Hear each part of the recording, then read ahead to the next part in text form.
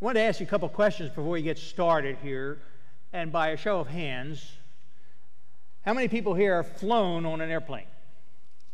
Okay. How many people here have heard the flight attendant give their talk, their safety talk? Right? Okay. How many people here have actually listened to those talks? Okay, 3 or 4 of you have. Okay, good. We've all heard the words that they've spoken. But how many of us actually listen to what they say? I want to share with you some of the words that they have actually said on airlines. These have been spoken by the flight attendants. And if you were on any of these flights, just let me know. Here's one from Southwest. Welcome aboard Southwest Flight 245. To operate your seatbelt, insert the metal tab into the buckle and pull tight. If you don't know how to operate one, you really shouldn't be out in public unsupervised. I wasn't on that one. Here's one from Delta. Delta Airlines is pleased to have some of the best flight attendants in the industry. Unfortunately, none of them are on this flight. Here's one. In the event of a sudden loss of cabin pressure, masks will descend from the ceiling. Stop screaming, grab the mask, and pull it over your face. If you have a small child traveling with you, secure your mask before assisting with theirs. If you're traveling with more than one small child, pick your favorite. I kind of like that. And then they went on to say, and let's be honest, only of those of you who paid the extra $49.99 get any oxygen anyway. After a particularly hard landing, this is what one flight attendant said. Ladies and gentlemen, welcome to Amarillo. Remain in your seats with your seatbelts fastened while the captain taxis to our gate with what's left of our airplane. Here's another one. In the event of an emergency water landing, your seat bottom can be used as a flotation device. In such an event, please paddle to shore and feel free to keep the seat bottom with our compliments. Words. We hear them, but we don't hear them. We don't really listen to them at times. As your introduction says, there's an old saying, it goes, sticks and stones may break my bones, but names or words will never hurt me. And we know that that statement is not true because, be honest with you, words can hurt. Words can hurt, and words can be an encouragement. The Bible tells us in Proverbs chapter 25, verse 11, a word fitly spoken is like apples of gold in pictures of silver. So here's a question. Is it possible that there would be words that are so powerful that they can actually change your life? It was about 37 years ago, right about this time, that my wife and I got words that were going to change our lives. When that doctor said, congratulations, you're going to have a baby. About a year later, that doctor said it again. So we stopped going to that doctor, but those words changed our lives. They changed our lives. We had to start planning. We had to start preparing. We had to start saving. They changed our lives. Tonight we're going to look at 35 words that can change your life. Now, I'm not going to do it word by word, but it's actually all one verse.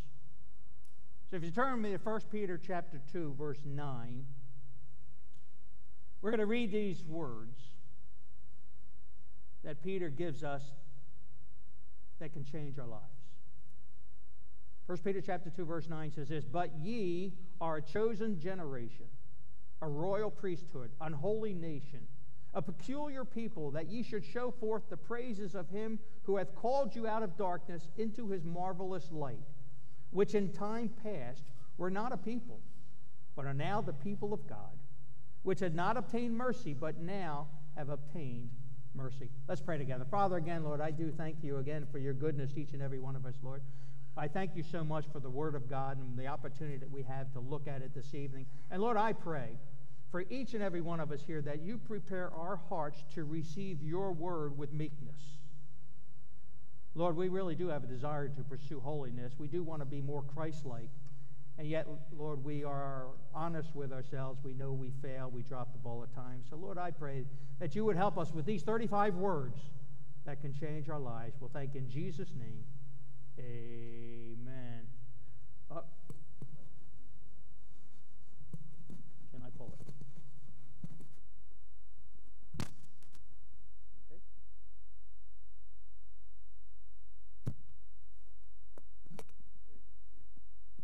Okay. There we go. We'll go back to the tie next week, hopefully. But 35 words to change. Let's look at those life-changing words. Because what Peter does now, he gives us 4 descriptive phrases to let us know how special we are as his children.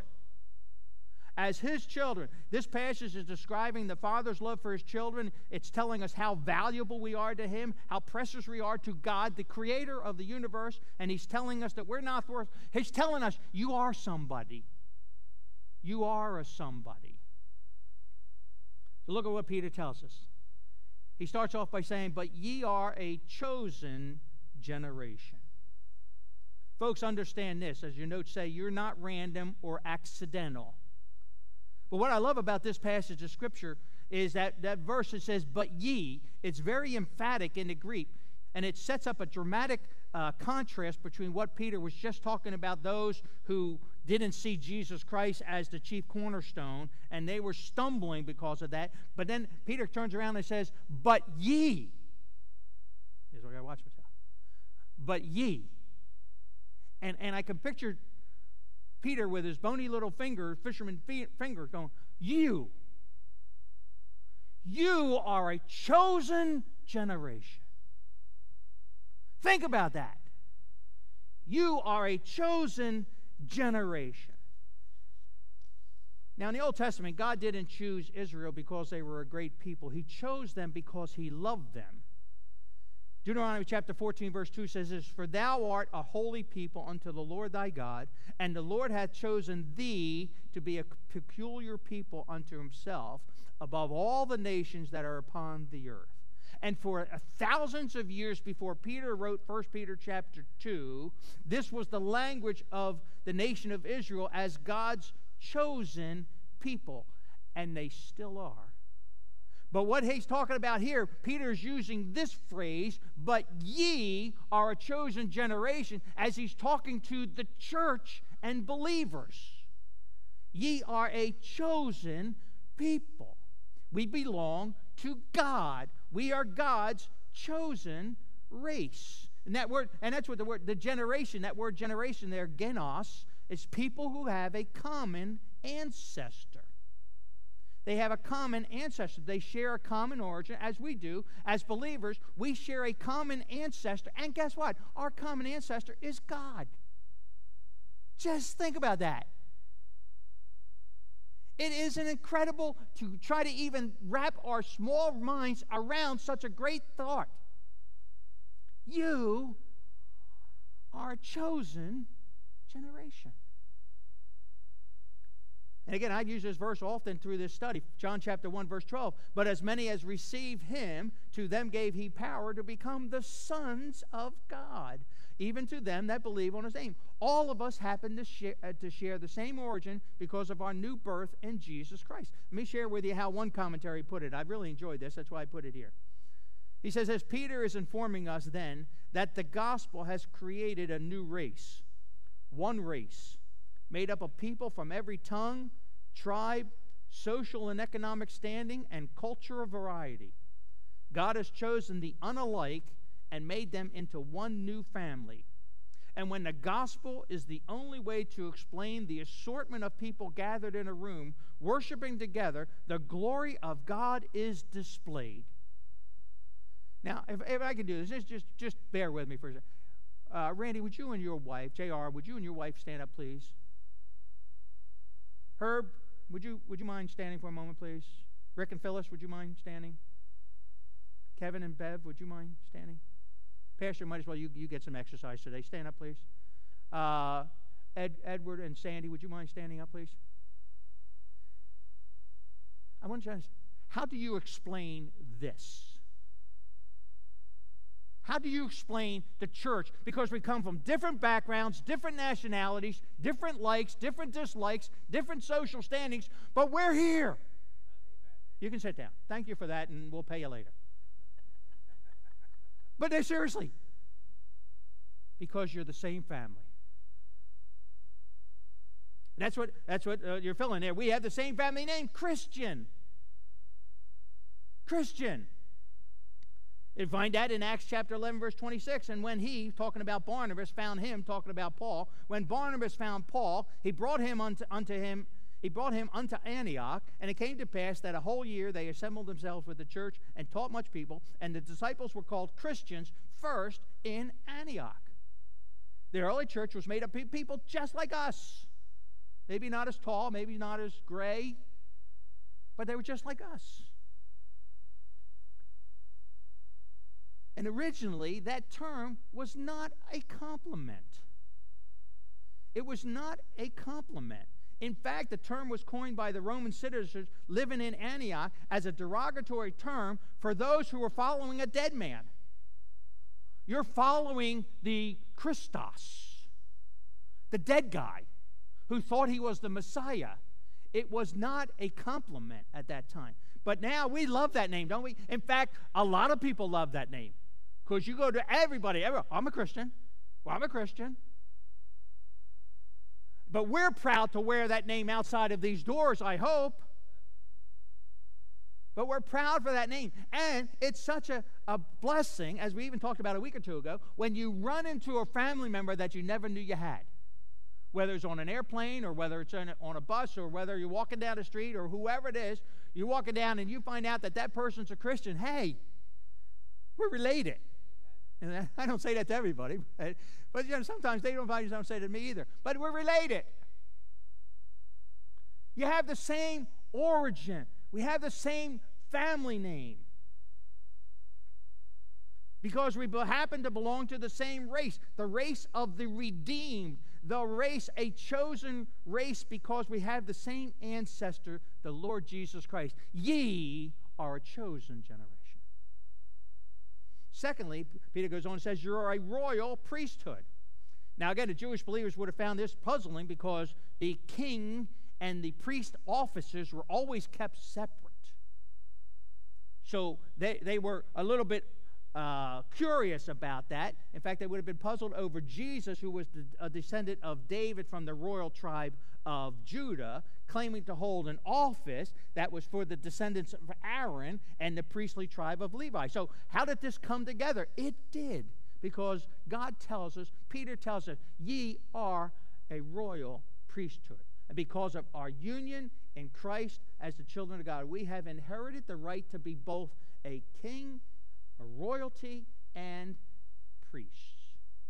We have royal blood flowing through our veins, and we can also fulfill the functions of a priest. I don't know about you. I can go directly to God with my prayers. I can go directly with God for my prayers for you. Because I am a royal priesthood. Take that. And here's it. But we need to understand, because we are a child of the King, we should bear a family likeness.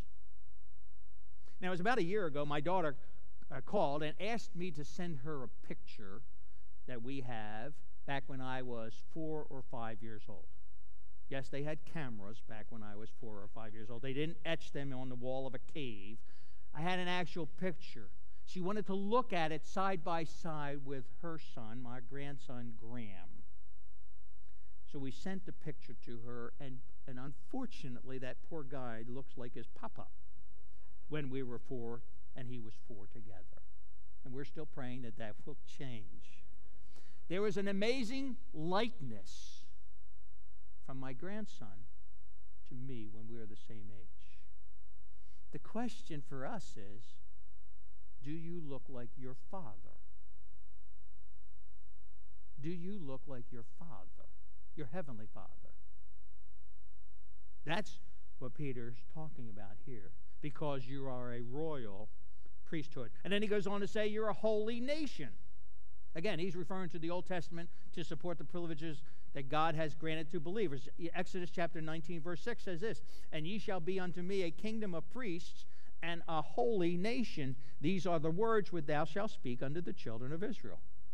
The word holy there, hagios, means separated unto God, and nations, ethnos, means a community of people held together by the same laws, customs, and mutual interests. So let me put it in modern terms for us to understand. Peter's basically effectively saying this. As a nation of believers separated unto God, you happen to be different from the nations around you. And are we ever? We are different from the nations around us. In fact, the church is at her worst when she is like the nations around her.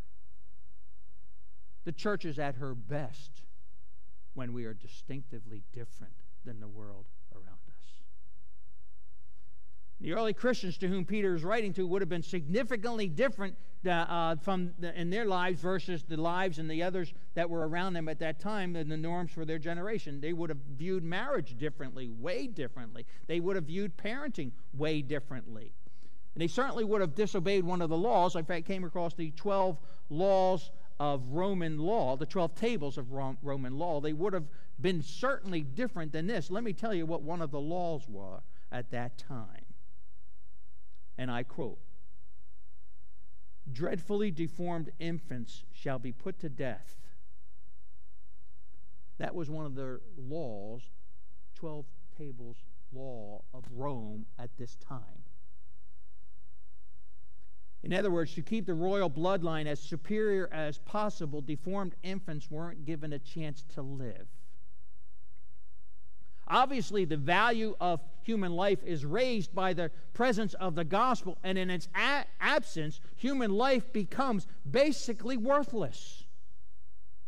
And in fact, one early church leader named Clement from Alexandria, he wrote this. He said, the Roman government and its citizens were known for saving and protecting young birds and other animals while lacking any moral regard about abandoning or aborting their own children. This was going on in Rome at Peter's time. He says, you're a holy nation. You are to be different. It sounds like Rome and Planned Parenthood would have gotten along very well together, which isn't a compliment. But folks, the gospel doesn't just elevate the value of human life. It means that we're going to be different. We're going to be at odds with the culture. We're going to be at odds with the customs. We're going to be at odds with the laws. We are to be different. And not like dorky different. Different. Christ-like. Peter writes, you're a holy nation, which means you're going to be different. You're a chosen generation. You're a royal priesthood. You're a holy nation, and you are a peculiar people. I kind of like this. The word peculiar people can also be rendered, you are a people for God's own possession. In fact, when I studied that word peculiar a little bit deeper, in the Old English, it simply means to be uniquely possessed by another. So you can read it this way. You are a people of God's own possession. Think about that. You are a people of God's own possession.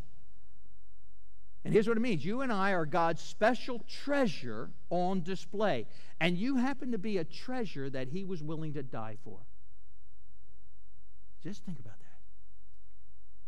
You are God's own possession that He was willing to die for.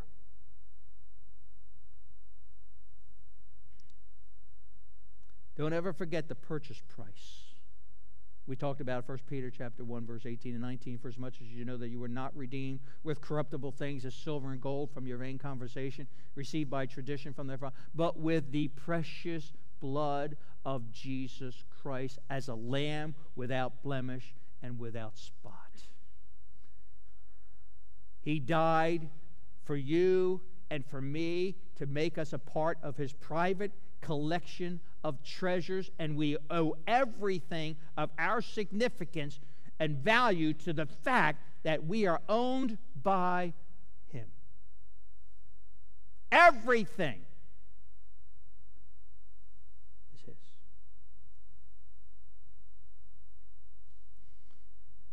So the question is, if these four statements are true, and they are, what should be our response? Knowing that we are a chosen generation, knowing that we are a royal priesthood, knowing that we are a holy nation, and knowing that we're a peculiar people, what should we be doing about it? And Peter answers that question with this purpose statement in the end of verse 8, end of verse 9, and verse 10. So we looked at words that can change our lives. Now I want to look at some life changes on display. Look at verse 9 again. But ye are a chosen generation, a royal priesthood, a holy nation, a peculiar people. Here it is. That ye should show forth the praises of him who hath called you out of darkness into his marvelous light, which in time past were not a people, but are now the people of God, which had not obtained mercy, but now have obtained mercy. You see, folks, those words there, that ye should show forth. Ex angelo is basically the Greek word. It means to make widely known, to advertise, or to proclaim. You're a chosen generation, you're a royal priesthood, you're a holy nation, you're a peculiar people. So because of that, you should proclaim the praises of God. We are God's special treasure, and not to be tucked away in some safe, or not to be tucked away in some safe deposit box, or not to be put on a shelf. We are, in other words, you are God's advertising campaign. We are God's advertising campaign that Paul described in Colossians chapter 1, verse 13, who had delivered us from the power of darkness and had translated us into the kingdom of his dear Son. You see, God in his grace threw the light switch on. And when that light switch of the glorious gospel came on, the darkness fled away. Understand this, folks, and it's in your notes here. Only God can call us out of the darkness, and only God can give us light. And Peter calls it marvelous. That word marvelous is beyond human comprehension. It is marvelous. We should be showing forth or making known God's greatness. And he goes on to say, we should show the praises of him, ardiete. It can also be rendered excellencies. In fact, the word praises refers not only to God's virtues, but to his ability to do heroic deeds. We should be singing God's praises because of the excellencies that he has done for us. So let me try to put it in something that we might understand a little bit better. My wife and I had the privilege of babysitting our three. Do we call babysitting for our grandkids anymore, or are we just watching the kids? We watch the kids because we don't babysit them. Three of our kids stayed over last week for a couple of nights. And it was just a wonderful, wonderful time. Had a great time with them. And my grandsons, Andrew and Brody, love to play superheroes. In fact, their two top superheroes are Spider-Man and Iron Man. So basically, while we're down in the basement playing, they're walking around shooting spider webs at me. And they're doing whatever Iron Man does with fire coming out of his hands. So that's basically, we're playing superheroes all day long. Superheroes. Spider-Man does this. Iron Man does this. He flies. He shoots this. He does this. He does this. Spider-Man does this. It's like, okay, cool. So they love their superheroes. In fact, sometimes that's all they want to talk about. Sometimes that's all they can think about. But I'm down there with them, and something became very obvious to me.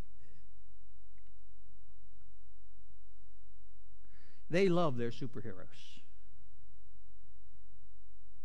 It's all they want to talk about, and it's all they think about, because they're 4 and 5, 5 and 6, whatever they are now. And I thought to myself, do I love my Jesus that much? Is he all I want to talk about? Is he all I want to tell people about? You see, we learn so much from real life stuff if we're looking.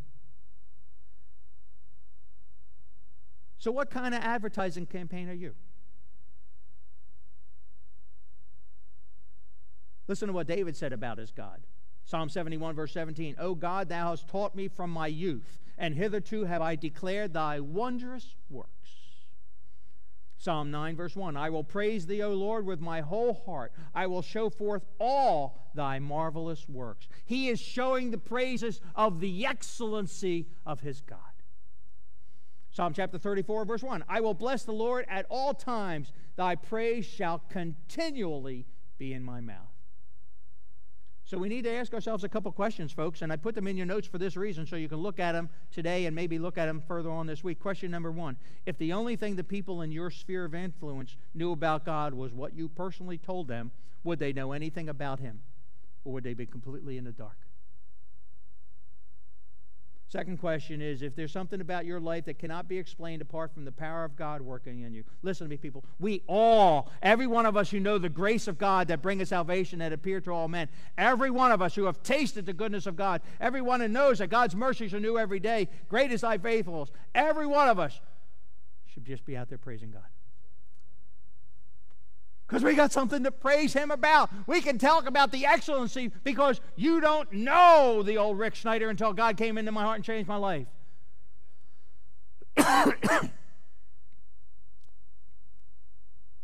So David said in Psalm chapter 40, verse 2, he brought me up also out of a horrible pit, out of the miry clay, and set my feet upon a rock, and established my goings. I'm telling you, I don't know all of your testimonies, but I know mine, and he took me out of a horrible pit. And from the miry clay, and he set my feet upon a rock, even though it's a small rock right now. A Fisher-Price stage here. I should sing those praises for everybody to hear. Why don't I?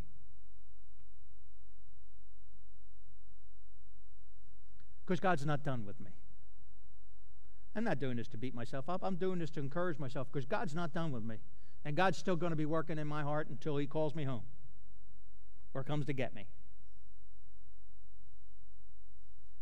We have so much to praise God about. So Peter thinks it's a pretty good idea to remind us of some of God's amazing deeds here in verse 10. Let me give you the first one. God has miraculously included us. Look at verse 10. Which in time past were not a people, but are now the people of God. How amazing is that? You were not a part of the family, but you are now. Think about that. I love when missionary Jim Elliot put it this way. He said, we are just a bunch of nobodies who can now praise and magnify the only one who's a somebody. I mean, do you remember your life BC? Most of you, I don't know if you got saved at the age of 3 or 4 where you didn't have much BC. But for those of us who didn't, I remember BC. And that's why, again, I sing often as I'm walking or in the shower by myself or in a car, the words to the song, Remind Me, Dear Lord. I love that. I love that chorus. Roll back the curtains of memory now and then.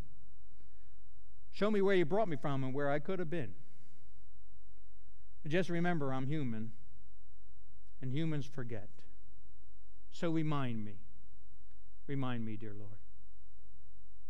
I love that song because it brings me back to where I was on May 13th, 1979, the day before I got saved. Because God has miraculously included us. And secondly, God has miraculously pardoned us. Look at the end of verse 10. Which had not obtained mercy, but now have obtained mercy. Now, actually, the Greek text reads a little bit differently. It can be read this way. You had not permanently received mercy, but now you have started receiving continuing mercy. Basically, someone showed a great concern for your condition and showed great compassion on you. Now, every year that there is an outgoing president in the United States, hopefully it's not for another 4.5 years. Sorry, not to get political here. But there's a tradition that happens, each one of those presidents do, pretty much as they're leaving office. They pardon prisoners. In fact, if I'm not mistaken, I think the president just pardoned Susan B. Anthony the other day. And I'm not sure what prison she was in, but it's been gone for a long time, I think. But he pardoned her. But every year, when the president is leaving office, he gives pardons to a certain group of people. Now, they have all been convicted. They have all been sentenced. And they are all in prison, except Susan B. But they have one hope still. A presidential pardon.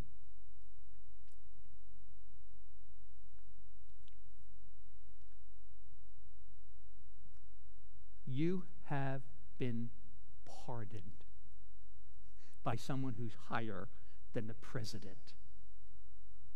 That's what he says. Which had not obtained mercy, but have now obtained mercy.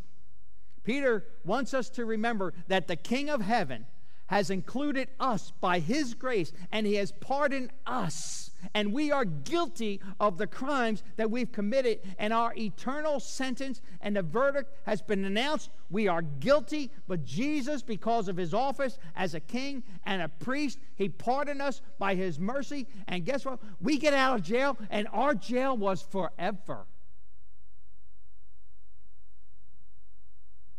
We have been pardoned. We did nothing to deserve it. It's all because of God's grace and His mercy. Lamentations chapter 3, verse 22 and 23. It is of the Lord's mercies that we are not consumed, because His compassions fail not. They are new every morning. Great is thy faithfulness. So, folks, as we continue in this pursuit of holiness, just remember these 35 words that can change your life.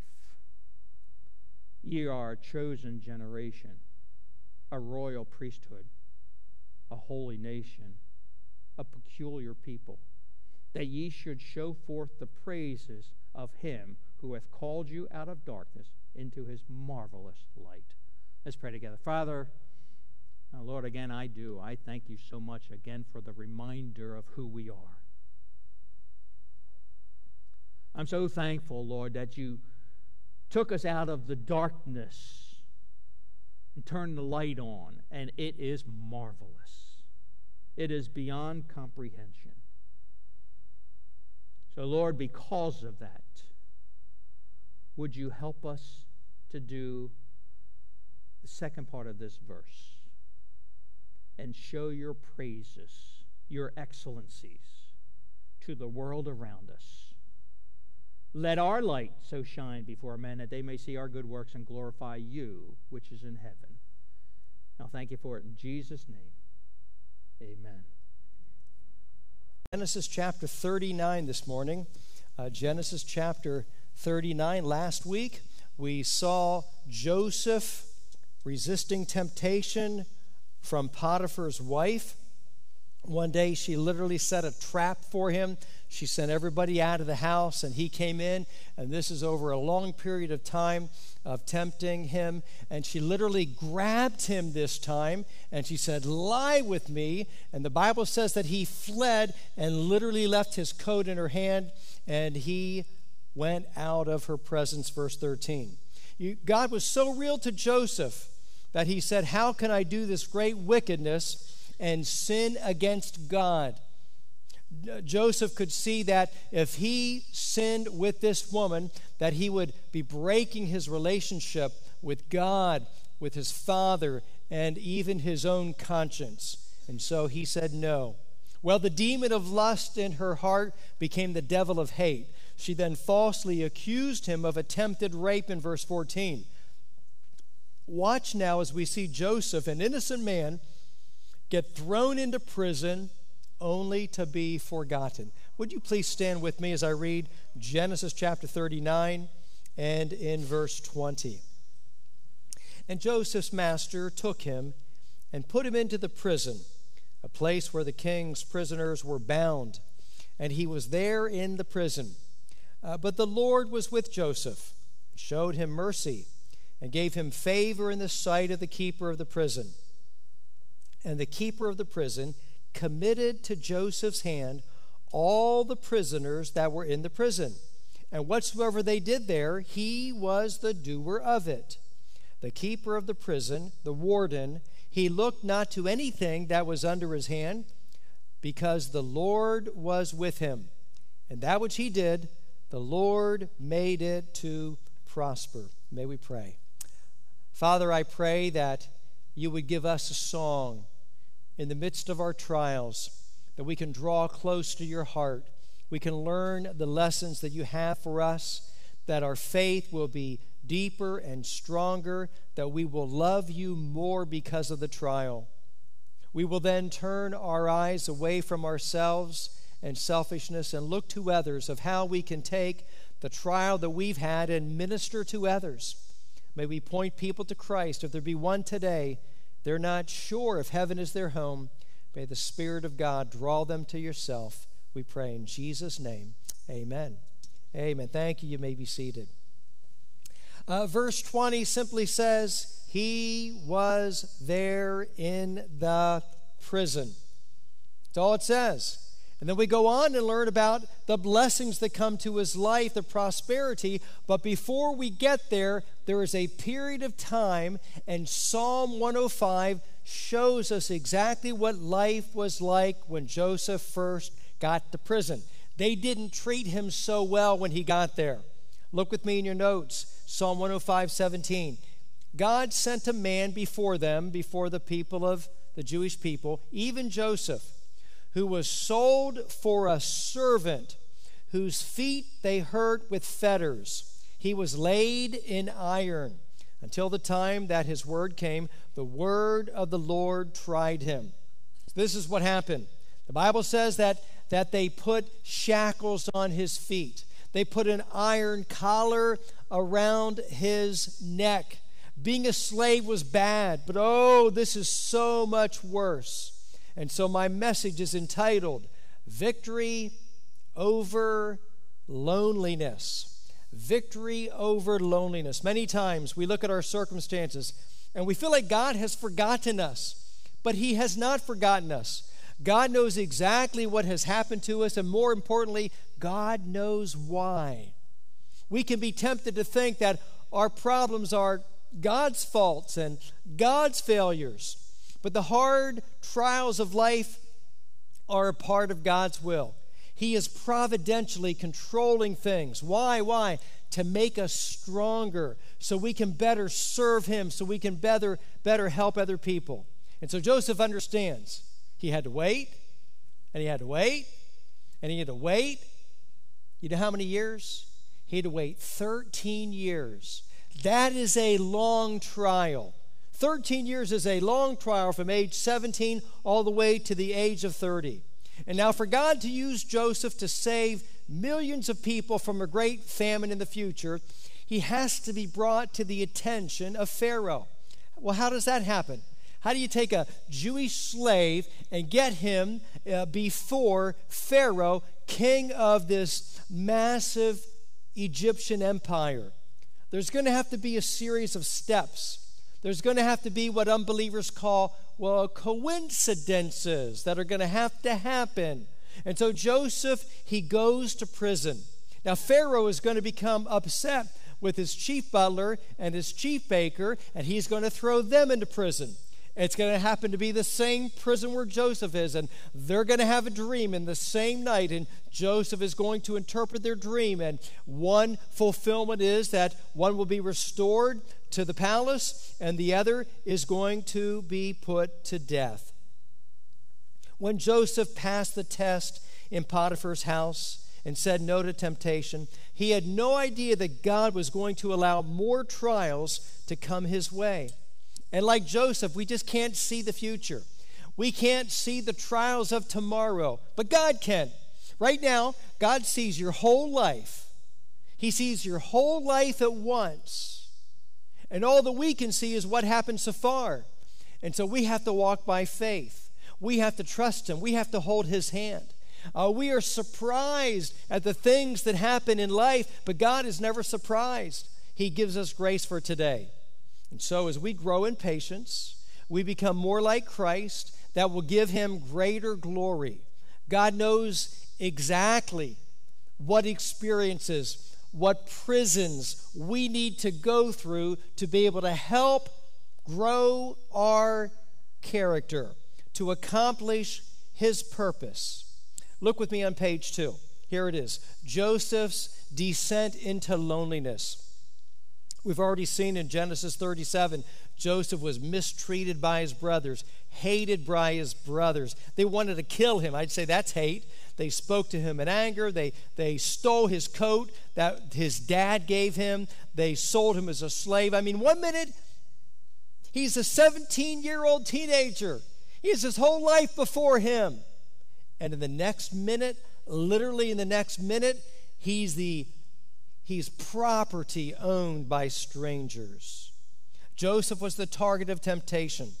He resisted day after day. Verse 13. He thought about the harm that would come to his relationship with God and family, and so he said no. And then we see that he is falsely accused of sexual assault. Verse 15. He's an innocent man. Hey, have you ever had anyone accuse you falsely of something? Has anyone ever misrepresented you? Has anyone ever questioned your motives? Has anyone ever misunderstood you? Well, this will only happen if you're alive, okay? If you're alive, you've had this happen to you. I mean, if you're living and breathing and talking, it's going to happen at home. It's going to happen at work. It's going to happen with friendships. There's going to be this misunderstanding. Don't let false accusations discourage you. One more. Joseph is sent to prison indefinitely. Indefinitely. Today, our modern prison sentences, they have a minimum and a maximum sentence. For instance, if you're convicted of murder, you might get anywhere from 6 months to 8 months. But you have a minimum and a maximum sentence. And you get the minimum amount of time in jail if you get off for what?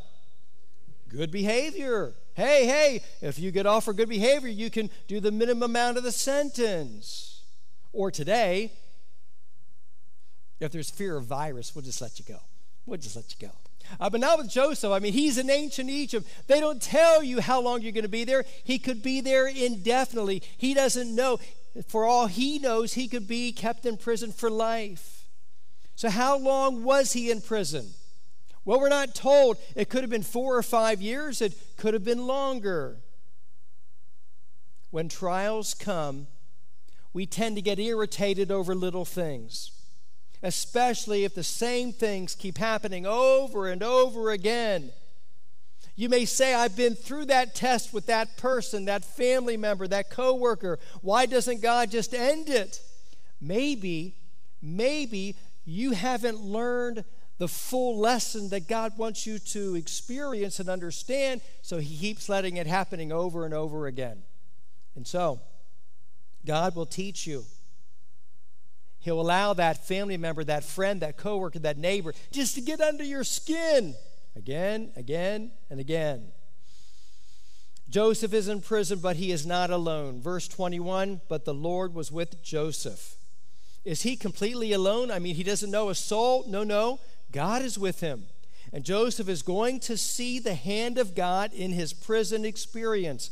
God's grace is going to be there. So rather than giving into self-pity, rather than giving into the woe is me attitude, Joseph is going to prosper. Nobel Prize winning author Alexander Solzhenitsyn spent 8 years in a Soviet prison.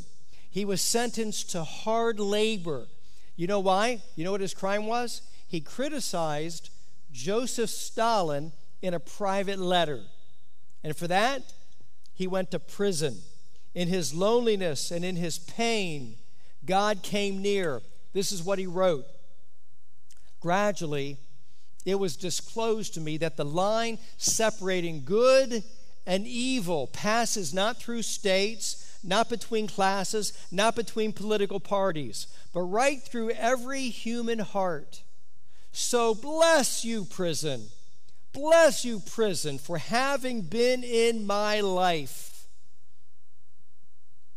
That old Russian writer sounds like the psalmist who said, "It is good for me that I have been afflicted."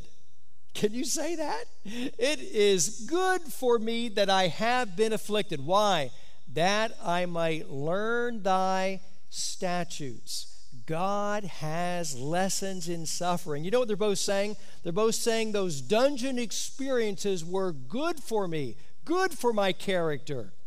It is as if Joseph is also saying, bless you, prison, because once again, God is real to me. When was the last time you had a trial and you're finishing the trial and you could say, thank you, God, for this trial. Thank you, God, for drawing me closer to you through this mistreatment, this suffering, this difficulty, this tragedy, this disease, this cancer. We have people right here now today who have come to me and said, Pastor, I can now say, I thank God for my cancer because I have been drawn closer to God because of it. That's Joseph. That's the spirit of Joseph. So here we go. How to have victory over loneliness. One report says about 60 million people in America feel lonely. That's 20% of our population. That's 1 out of 5, but that was before the shut-in. That number has skyrocketed since March. I've had a couple of folks as recently as last week who said to me, Pastor, I have been desperately lonely. Right here, I have been desperately lonely. Now, outside the faith, suicide has spiked this year. In some cities, it has doubled. In some cities, it has tripled. In Fresno, California, suicide is up 70% in June. People are lonely. Even some elementary children have taken their lives. Hey, kids need to go back to school. They need to go back to school. So how do we help ourselves? How do we help others have victory over loneliness? Learn from Joseph. Joseph chose to walk with God. He chose to walk with God. But the Lord was with Joseph and showed him mercy. Who does God show grace and mercy to? God resisteth who? The proud, and gives grace to the humble. So if you want God's grace, you want to walk with God, you resist pride in your life, and you choose humility. Songwriter Audrey Meir.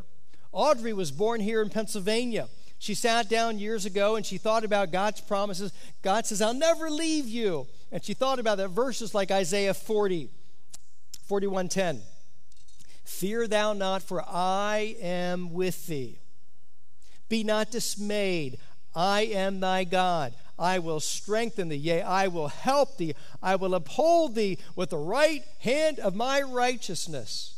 Audrey sat down and she wrote this song. If you're longing for a friend, loving and true, turn to the Savior. He waits for you. He will do the same for you as he did for me. He'll never leave you, never forsake you. Trust him and see. I'll never be lonely again, never again. For I have opened my heart's door to him, so I'll brush away the tears. I'll forget my foolish fears. I'll never be lonely again, never again. That's Joseph. Joseph had been sold by his brothers to strangers, sold again to Potiphar, had a short time of enjoyment, favor from Potiphar, but now he finds himself in chains. He finds himself in prison, in a cell, in a foreign land, in a dungeon. 99% of people would just say, I'm done. I just quit. I mean, have you ever thought, I'm done with 2020. I just want it to be over. Joseph could have said that about life, but he didn't. How could Joseph be so alone and yet not alone? God is with him. God is with him. And God is with us. And God gives us many promises of his presence. The greatest of all is from the lips of the Lord Jesus, who said, "Lo, I am with you always, even unto the end of the world, unto the end of the age. I'll not leave you," Jesus said. Hebrews 13:5 says it this way, "I'll never leave thee nor forsake thee." And so if you want to win over loneliness, begin to enjoy the presence of Christ in your life. Talk to him. Listen to him. Sing to him. Talk about him to others. Share him with others. Walk with him. That's really all we need to say, but there's more we learn from Joseph. Notice, secondly, Joseph chose to help others. End of verse 21. God gave him favor in the sight of the keeper of the prison. That's the prison ward. The keeper of the prison committed to Joseph's hand all the prisoners that were in the prison.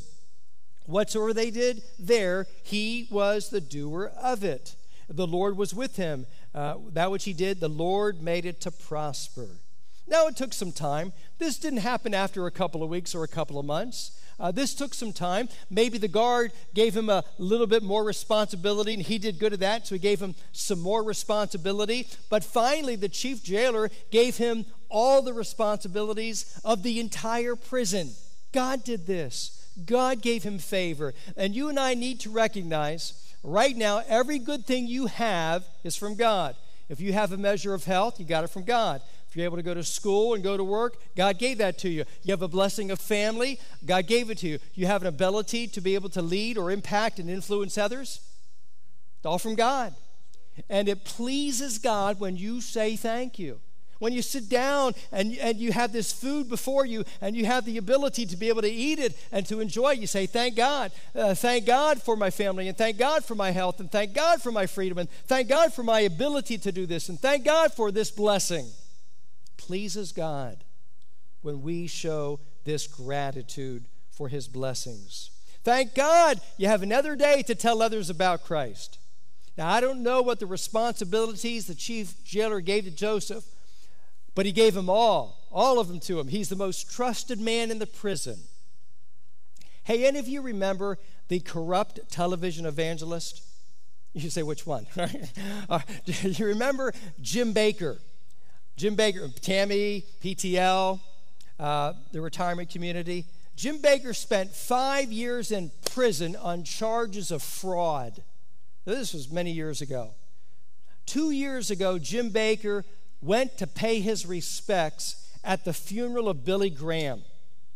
And while he was there, an interview saw him, a reporter interviewed him and asked, and he choked back the tears and he said, "Billy Graham came to me into my prison.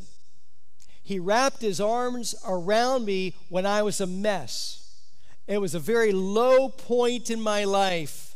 I was cleaning toilets in prison.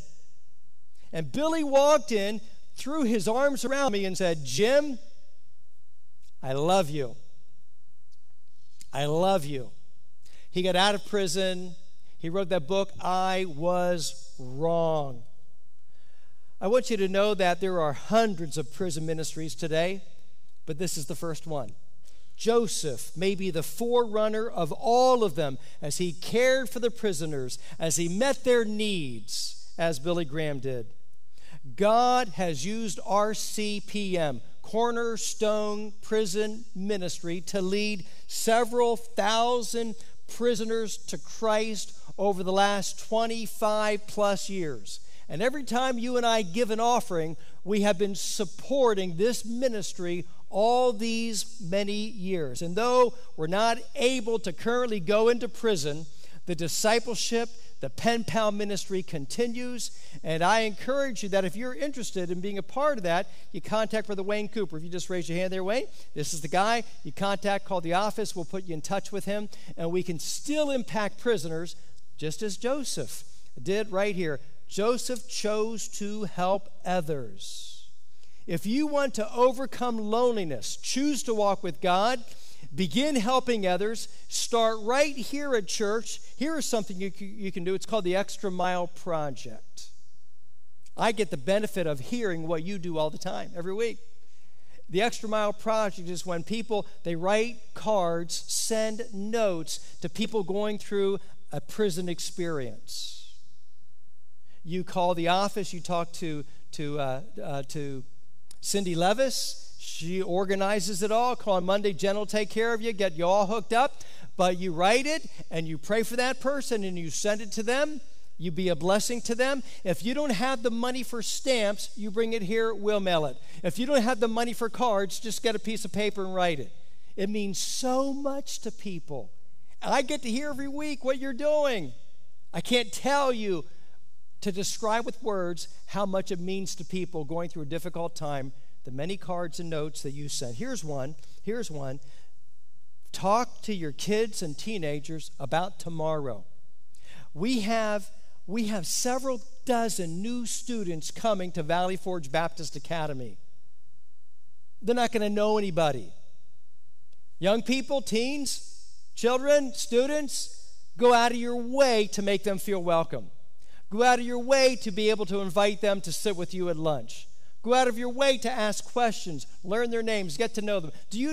Parents, moms and dads, you need to tell your stories of an experience that you had when you were the outsider. And tell your kids how you felt and how someone can come along and make a difference. When I was in the 7th grade, I was in a new school. When I was in the 8th grade, I was in a new school. When I was in the 9th grade, I was in a new school. When I was in the 10th grade, I was in a new church youth group. I know what it feels like. And I know what it means when someone will come alongside. You say, right up here in this cafeteria, you say, I got my friends, and it's full. Well, this is what you do. You go and you get another chair, and you bring it to the table, or you leave the table with your friends, and you go and make this person feel welcome. It's important. Joseph chose to help others. Here's one. Letter C. Joseph was sensitive to those who are hurting. We begin now chapter 40. It came to pass after these things that the butler of the king of Egypt and his baker had offended their lord, the king of Egypt. The Pharaoh was wroth against 2 of his officers, against the chief of the butlers and the chief of the bakers. He put them in ward, put them in prison, in the house of the captain of the guard, into the prison, the place where Joseph was bound. And the captain of the guard, remember who that is, that's Potiphar, charged Joseph with them, and he served them, and they continued a season in ward, in prison. And they dreamed a dream, both of them, each man his dream in one night, each man according to the interpretation of his dreams. But the butler and the baker of the king of Egypt, which were bound in the prison, Joseph came in unto them in the morning and looked upon them. Behold, they were sad.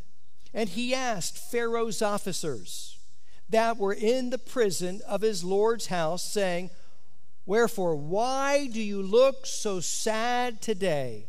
Why are you so sad? You know, here's something interesting. When you and I are so consumed with our problems, when we are so consumed with our burdens, we rarely are concerned about those around us who are hurting. Rather than lick his wounds, rather than saying, oh me, oh my, how long am I going to be stuck in here? Joseph, he looks at his cellmates. Verse 7, why are you so sad today? Doesn't it just bring a smile to your face? I mean, here's the guy who could be having the pity party. Here's the guy who could be so discouraged, I don't know if I'm going to be here till I die. These two people, they're here on a Pharaoh whim. They could be out in a short time. And he takes his eyes off of himself, and he puts his eyes on someone that is hurting.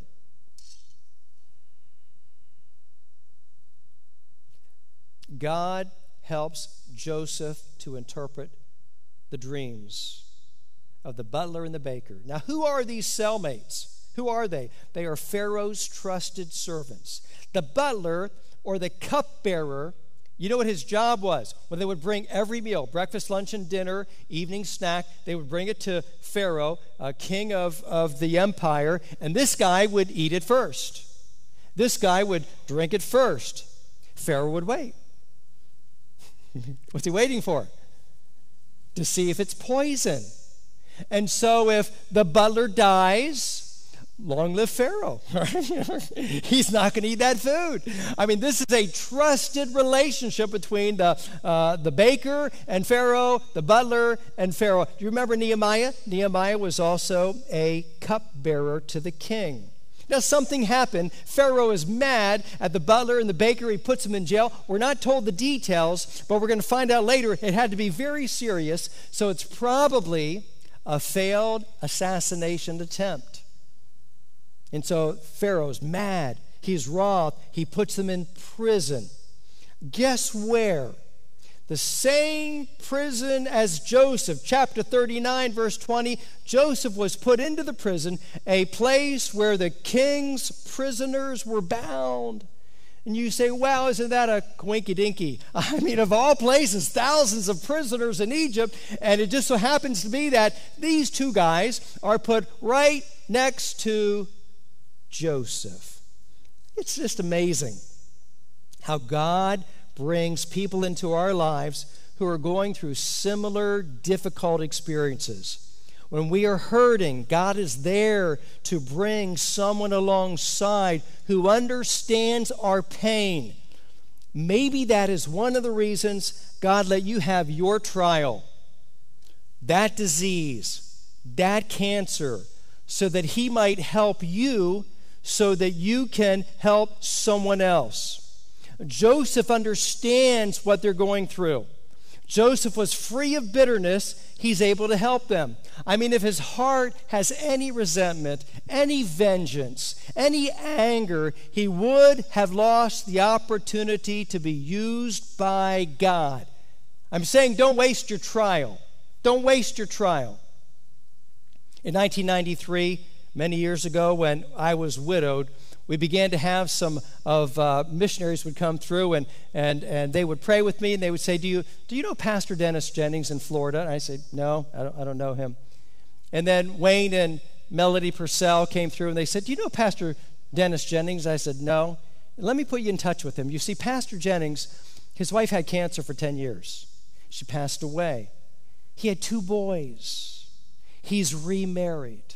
I really think you should talk with him. So we made the contact, and I spoke to Pastor Jennings.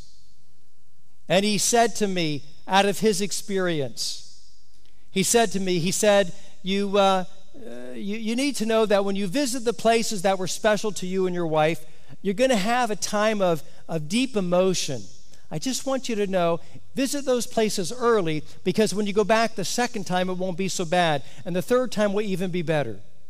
He said, I want you to know that there's going to be some people that are going to come along, and they're going to try and set you up to remarry. And you know that happened to me within a month? Man, that made me angry. It happened within a month. And so he shared out of his experience. He was a pastor, and he had 2 boys. He said, I want you to know that the holidays are coming, and the anniversary and the birthdays are coming. And he said, it's going to get worse before it gets better. But he said, after 6 months, you're going to turn the corner. This is what he shared with me, and everything he said was exactly true. And then, you know, in time, I began to talk to pastors. I began to talk to missionaries. And I would say the things that Dennis Jennings said to me, and I would pass that on. Just a few years ago, Pastor Jim Spears over here at Calvary Baptist in Pottstown, and we met together after he was widowed, as I'm going through this list of things. And when I said people are going to contact you and try and set you up, and he said, nobody's going to try and set an old broken down person like me. Next time we met for lunch, he said, you were right. I'm so glad you told me. Couldn't believe it. Trying to set me up. Pastor Rick Farinelli out in the Northwest in Washington or Oregon State, he called and he said, I just have one question. Did you stay in your church after you were widowed and remarried? And I said, yes. Why do you ask? He said, because someone in my church is telling me that I need to leave my church. I said, really? I said, are they a pastor and have they been widowed? He said, no. I said, don't listen to him. You know, years later, he remarried. He's in the same church, and God continues to flourish and bless his church. This is an experience that God gave to me. He wants me to use it to be able to minister to others. I'm just passing along what someone else did to me to others. What about your? What about what God wants you to do and who to share it with and how to be a blessing to someone else? Now, most of you know the story. The butler, he had a dream. He dreamed about a vine with 3 branches. It budded. It brought grapes. He squeezed the grapes. He gave it to Pharaoh. In 3 days, Joseph said, you'll be restored to your position with Pharaoh. The baker said, I dreamed a dream, 3 white baskets, food on my head. The birds came and ate them. Joseph said, the interpretation is in 3 days you're going to die. You're going to die. And it happened just as he interpreted. Now here's what I want you to notice. It's in verse 8. Chapter 40, verse 8. Joseph said unto them, do not interpretations belong to God? He pointed them to Jehovah God. Daniel did the same thing. Chapter 2, he said, O King Nebuchadnezzar, your wise men could not interpret your dreams, but there's a God in heaven that revealeth secrets. Points them to God. One more thing, how to win over loneliness. Joseph did not lose faith when forgotten. Look at chapter 40, verse 23. Yet did not the chief butler remember Joseph, but forgot him. The butler forgot Joseph. How long has he already been there? Well, we don't know, but he had to be there long enough to earn the respect of the chief jailer, the prison warden, and now he's going to be forgotten for 2 more years, so he's at least there 4, 5, 6, 7 years. Let me just say very frankly, you will never receive all the credit that you are due in this life. You will never be thanked enough. You'll never be recognized enough. You'll never be praised enough. You're going to be forgotten like Joseph. All of your efforts in serving God or others. But you're not doing it for the praise of man. You're doing it for the praise of God. You men who got up at 5:30 for several Saturdays to be here at 6:30 to spend your day off serving an inner city church in Camden, New Jersey. You who give sacrificially, you shut-ins who are praying for your pastors and your deacons and your leaders and your church daily. You ladies who change the diapers in the nursery, your reward is coming. Your reward is coming. Jesus said, my Father is writing down every kind word, every act of service, every financial gift, every time you forgive, every good deed, every cup of cold water. It's all written down. It's all written down. My Father will reward you at the judgment seat of Christ. So don't worry if you're overlooked. Don't worry if you're forgotten. Don't worry if someone else gets the credit for something you did. It's a hard lesson, but an important one. You'll lose your joy if you're always trying to keep score.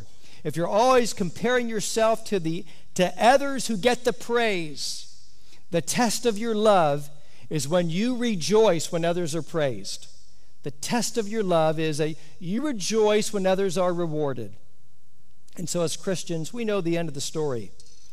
And the truth is, in eternity, it won't matter who won the professional ball game. It won't matter who hit the most home runs. It won't matter who threw the most touchdown passes. It won't matter who shot the lowest golf score. It won't matter who won the 2020 election or the 2024 election or the 2028 election. You know what matters to you? Is if you love God. If you love Jesus Christ and serve him, if you love your family, if you love your church family, if you love others and you share Christ, that's what matters. Joseph was forgotten, but that's okay because in 2 years, Pharaoh's going to have a dream, an important dream. And so Joseph is right now where he is supposed to be. So are you. Right now, you're exactly where you are supposed to be. So praise God. Praise God with the joy of the Lord. Father, thank you. Thank you for this man, his experiences, his faith, his love, his forgiveness, his example. God, help us to learn from it. Help us to apply it to our lives. Help us to come out of the lonely season because we're walking with you, because we're serving others, because we're allowing you to teach us and to grow the lessons that you would have for us in life. Let's all stand together with our heads bowed, our eyes closed. Would you take just a moment and let God have his way in your heart, in your life, in your words, with your family members, with your coworkers?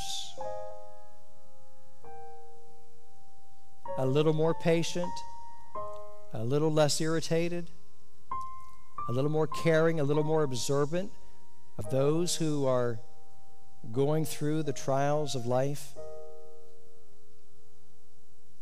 How can you care? How can you help? How can you serve? How can you let God use you? Ask him. Surrender.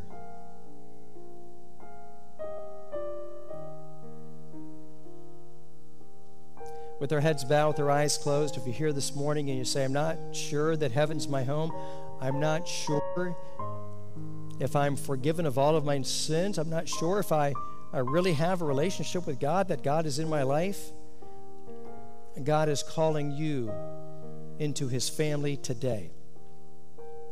Not about joining the church, it's not about getting baptized, it's about asking God to forgive your sins and that you would believe that God's Son, Jesus, died for you and rose again, and you'll trust him and him alone.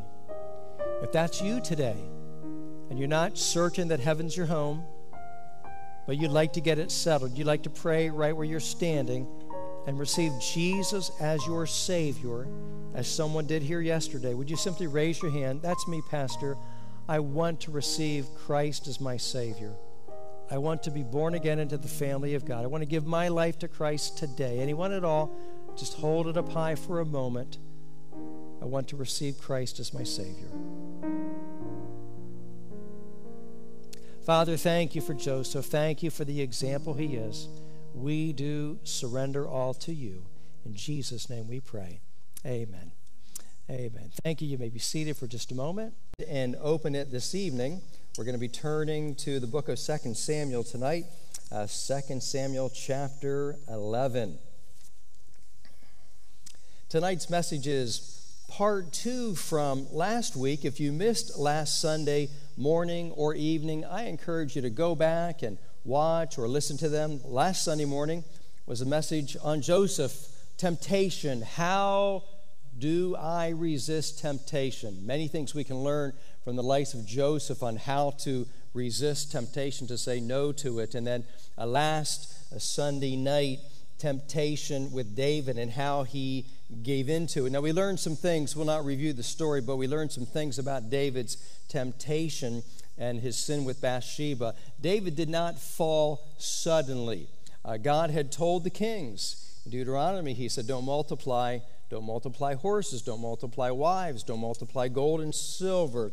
And he did pretty good on number 1 and 3, but the multiplying of wives, it didn't bring him happiness.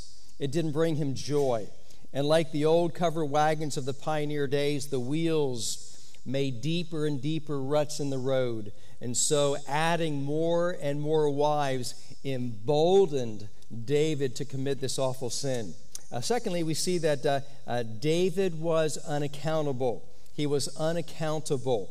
It was time to go back to battle, but David was in bed. An idle mind is the devil's workshop. Everyone needs a purpose and a plan to fulfill that purpose. So what's your plan? What's your purpose? Are you going to help people in your family get closer to God? Are you going to help the brothers and sisters of God right here in this church? You're going to encourage them in their faith? Are you going to share the gospel starting by just giving an invitation for people to come to church. Visitors are coming to church. They're coming in the morning. They're coming in the evening. They need an invite. Share a tract. Maybe from your social media, you can invite people to church, to watch online, sharing your testimony, getting busy for God. David was unaccountable. And then in a panic, David attempted a cover-up. But before we get to the consequences of his sin, before we get to the repentance, let's understand a little bit more about his temptation. In spite of David's sin of adultery, it is still true that David is a man after God's own heart. He sinned, but his sin was no greater than your sin or mine. Now, his sin is magnified because of who he was and how he mishandled it. His repentance is recorded in 2 Psalms, Psalm 32, Psalm 51, and that helps all of us when we sin. But before we are too quick to point our finger at David, let's remember that if the strongest man in the world can fall into immorality, if the wisest man in the world can fall into immorality, if the godliest man in the world can fall into immorality, now we need to remember Paul's warning. Wherefore, let him that thinketh he standeth take heed lest he fall. Your victories of the past are not going to help you with tomorrow's temptations. You need to choose today. I'm going to walk with God today. I'm going to resist temptation today. And we're going to learn some lessons learned from David's temptation. So would you stand together with me as we finished up last week? We finished the story, 2 Samuel chapter 11, and the verse that closes the chapter, verse 27. 2 Samuel 11:27. And when the morning was past, David sent and fetched her to his house, and she, Bathsheba, became his wife and bare him a son. Now I want you to see 10 simple words. But the thing that David had done displeased the Lord. But the thing that David had done displeased the Lord. The thing that you and I do that is called sin displeases God. You can't code it any other way. When we sin, we displease God. When we say no to temptation, we please God. May we pray. Father, we come to you tonight. We've sang praises to your song. We've entered into your gates with thanksgiving and praise. And now we've opened your word. We know the story, and we want to learn from it. We want to learn about temptation. We want to be wise and not naive. We want to be able to learn how in our lives with our temptations to fortify, to equip ourselves, to be prepared for spiritual battle with the spiritual armor to stand strong for Jesus Christ. So God, I pray tonight it won't be just a time of learning, but a time of commitment, a time of making vows in the place of spiritual blessing and spiritual energy and flourishment, that we will prepare our hearts the way Joseph did, to say no to sin and yes to God. In Jesus' name I pray. Amen. Amen. Thank you. You may be seated. God wants us to say no to sin.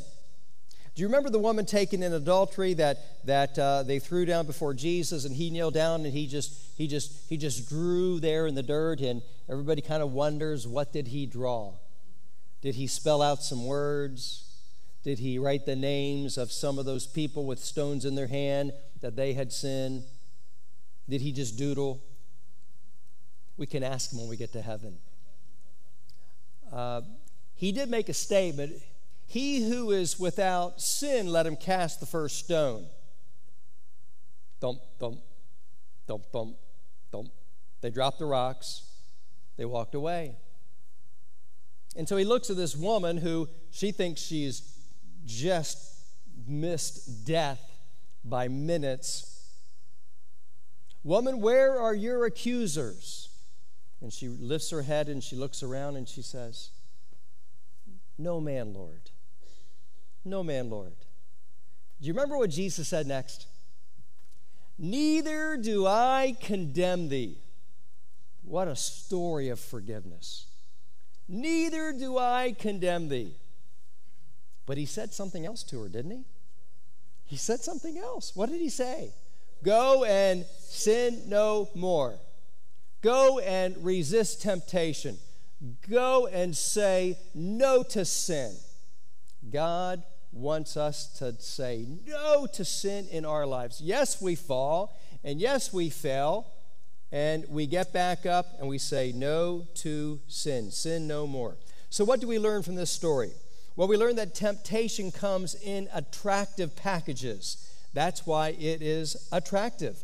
The Bible says that she was not just a beautiful woman, but she was very beautiful. Temptation can be overcome, and temptation can be resisted. You know the verse, 1 Corinthians 10:13. "There hath no temptation taken you, but such as is common to man.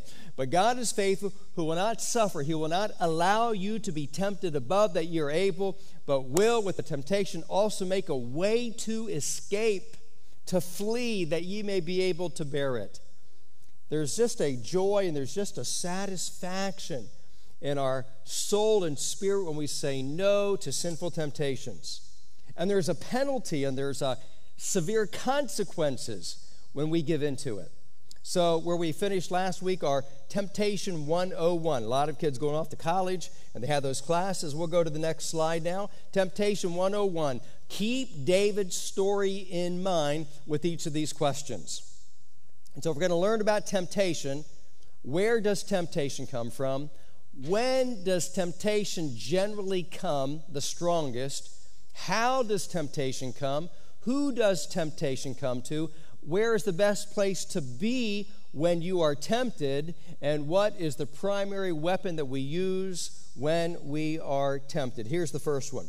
Where does temptation come from? So let's go ahead and let's go to the book of James in the New Testament. James chapter 1, right near the end of your New Testament. Hebrews, James chapter 1, half-brother of the Lord Jesus, writing to Jewish Christians who are living through persecution and trials.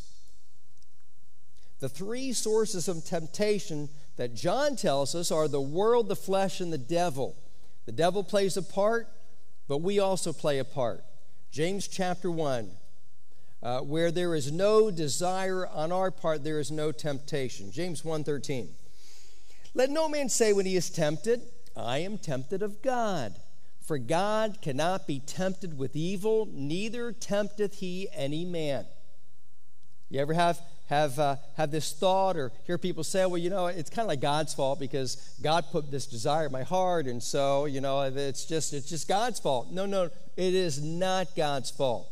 It is not God's fault. The devil plays a part, and we play a part. If there's no desire on our part, there's just no temptation. Now, there are 5 steps to temptation, so let's take this under this question: where does temptation come from? Where does it come from? Well, first of all, we see in verse 14, "But every man is tempted." Every man is tempted. Opportunity knocks once, but temptation beats on the door every day. It comes to the young, it comes to the old. It comes to the men, it comes to the women. It comes to the new Christian, it comes to the old Christian. We're all going to be tempted, but there's nothing wrong with that. It's not a sin to be tempted. Jesus was tempted. He did not sin. It's not the bait that constitutes the sin, it's the bite. It's the bite. So temptation comes, it's there. And then number 2, you begin to enjoy the experience of the temptation. Verse 14, "Every man is tempted when he is drawn away of his own lust." The word lust means strong desire, wrong desire, and that can be lust for any type of sin. You begin to flirt with the temptation. The temptation says, hey, try this. Just a little bit. You say, I'm not going to do that. I'm not going to do that, but a little bit is okay. A little bit is not a sin. I'm just checking it out for research. Just checking it out for research. I wonder how many people do this. I wonder if they do it in Europe. I wonder if they do it in Africa. Just some research. You open the refrigerator. You're full. You're full. You pull out the piece of pie. No, it's the whole pie. You say, I'm just going to nibble. A nibble's not a sin. 3-4 pieces later, that's the sin of gluttony. Yes, you see, it started with a nibble, and then it went on to 3 or 4 pieces. The car salesman says, why don't you just take it out for a test drive? Why do they do that? Because they know that chances are you get in the car, you smell the chemical of the new smell, right? Chemical. Yeah, the new car smell. It's so clean. They have it all buffed down with that greasy stuff, and it just looks so nice. There's no dust, and you just get a taste of it, and you want it. So last week, gave you a living illustration that many can identify with. You're driving down the road, and you see that Krispy Kreme donut sign, and then it just flashed. It just flashed. Hot donuts now. And you just pull in. It's like your car's on autopilot. You just want to walk in. You open the door. You just want to whiff. You just want to smell it because it smells so good. You just have to have a peek of those freshly glazed donuts coming down that conveyor belt, and then they offer you the free donut. A free donut. You're a good steward, right? You want to be a good steward of your money. It's free. Why do they do that? Because they love you at Krispy Kreme? They don't even know your name. They give you the free donut because they know if you have one, you'll buy a dozen or 2. And the devil says with the temptation, take it for a test drive. Try it on for size. Just come in and take a whiff. It's free. It's not going to hurt anybody. Don't think about it. Just be spontaneous. You only live once. 5 steps of temptation. Number 3, you're almost hooked. Notice what he says in verse 14. He says, but every man is tempted when he is drawn away of his own lust and enticed. The sin hasn't happened yet. There's an enticement. You're being pulled to the temptation. You're almost there, but there's still a way out. You have to ask yourself the question, is there a way out? And sometimes it's as simple as the door. It's the door. You just got to walk through it. With the remote, it's called the little red on and off button. Just touch it once. The computer, it has a button. It's the power button, and you push the power button, and it turns off. It's the exit sign. All you got to do is walk through that door. And sometimes we need to make practical and radical steps to get away from it, to do the Joseph thing, to flee, make no provision for the flesh. 1 Corinthians 10:13 says there is a way out. There is a way out. You don't have to lose your temper. You don't have to go into that sin. But if you don't take the way out, what happens? Pastor Rife, would you stand up, please? Would you give us, come on down here, would you right down here? Would you give us, this is a master fisherman. Give us a cast. Give us a cast. Plop. Okay, what have you just casted? A lure. Bait. Is it real food? Sometimes yes. Sometimes no. Usually a lure is not. Usually a lure is it looks like food. And then what happens next? Now you try to make it look as real as you can. You jig it. You jig it. Swimming fish. You jig it. You reel it. Reel it. To try to make the fish look like it's real to take All right? You try and make it look like it's real for the fish to take it. And what happens when the fish takes the bait? A lot of fun. Thank you. Thank you. All right. The hook is now set. When desire has conceived let me back up here. He is drawn away of his own lust and enticed. The hook is now set. When desire has conceived, it bringeth forth sin. Verse 15.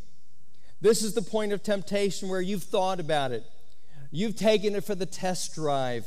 You have meditated upon it. And you say, I'm going for it. And chomp, you bite down. And there is this moment, if it's a worm, there's this moment of euphoria, this moment of pleasure, which turns into pain. Ouch. This momentary euphoria is over, and ouch. We get to number 5, the deadly effects of sin kick in.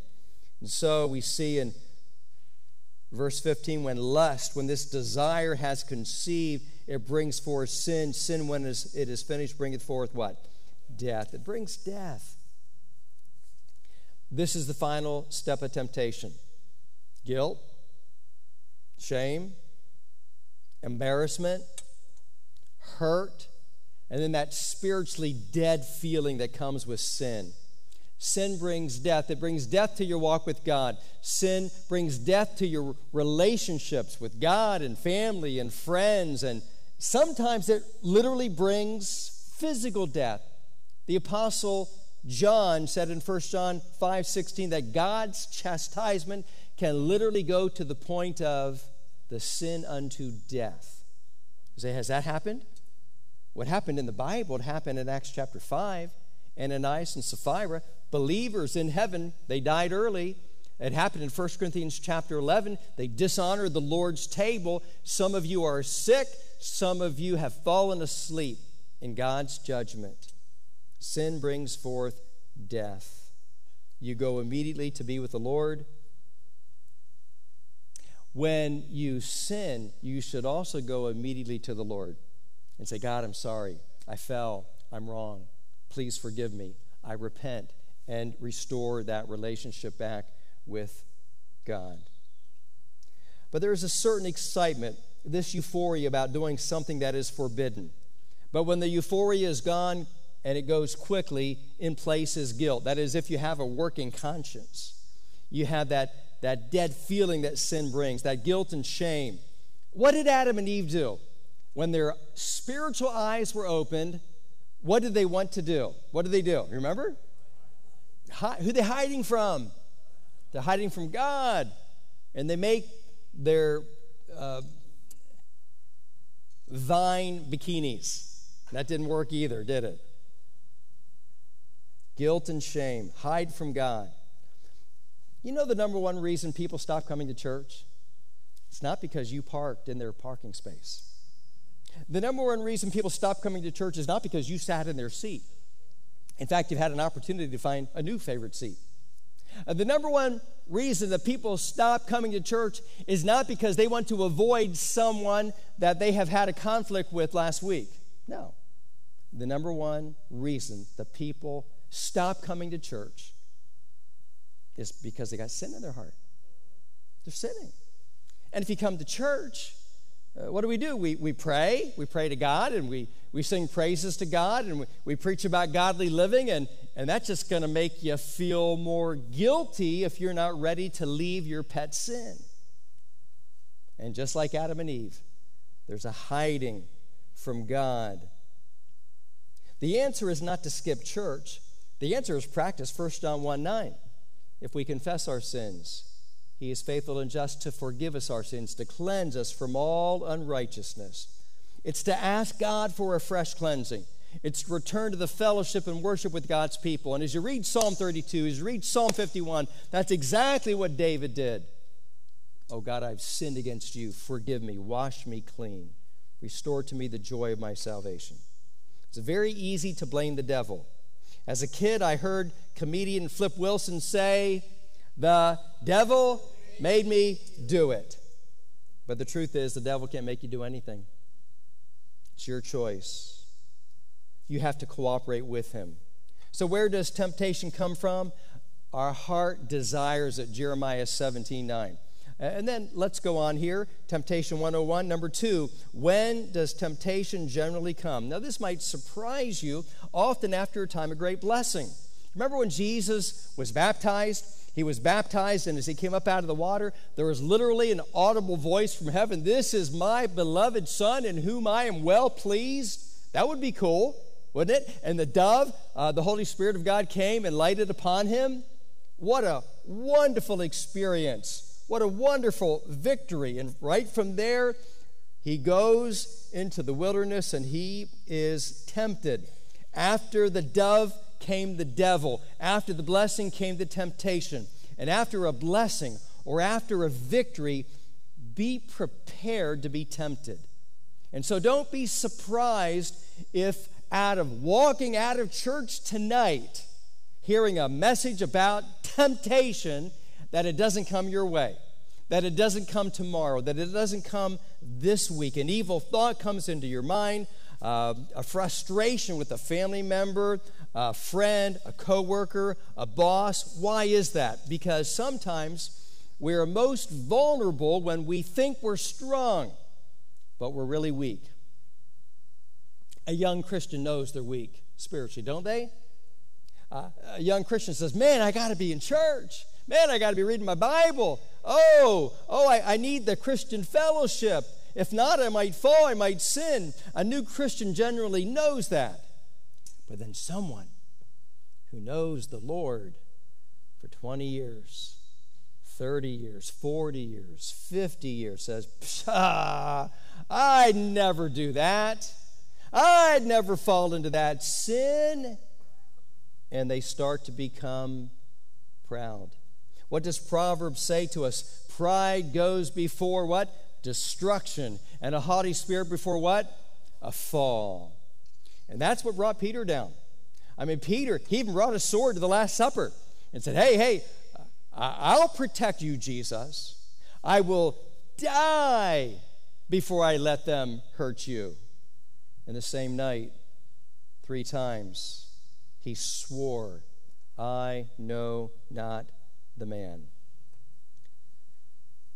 When does temptation generally come? Well, it comes after a victory. It comes after a blessing. Number 3, how does temptation come?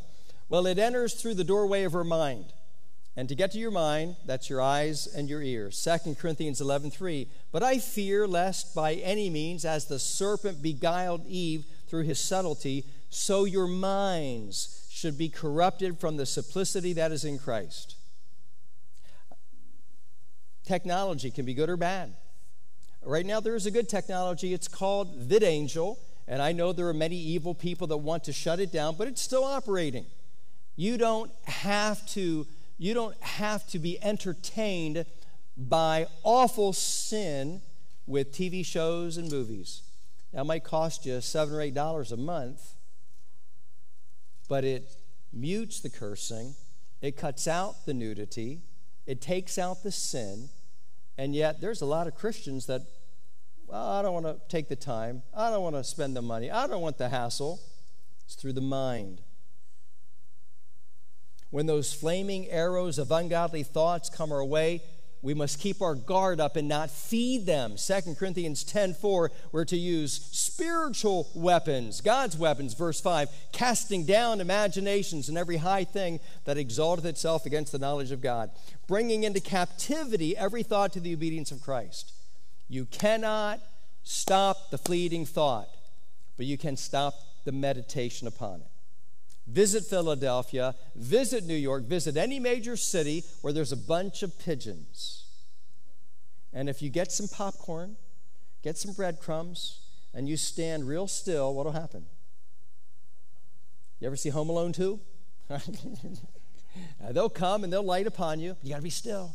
You have to invite them to you.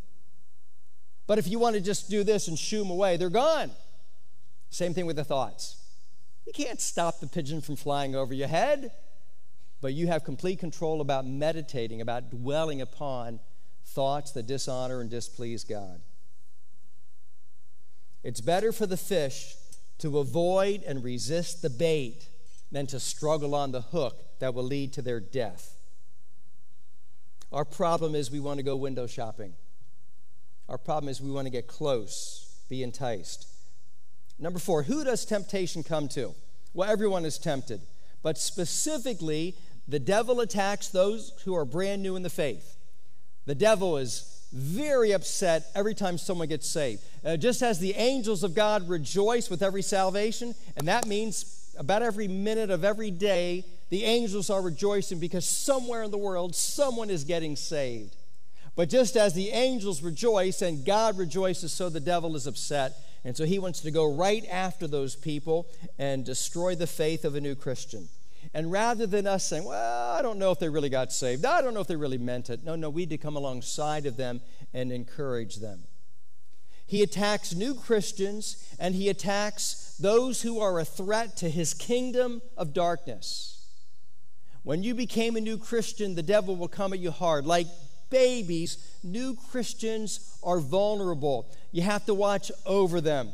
The devil also attacks those who are a great threat to his kingdom. Are you a threat to his kingdom? Are you a leader? Are you an influencer? If you are, you're a target.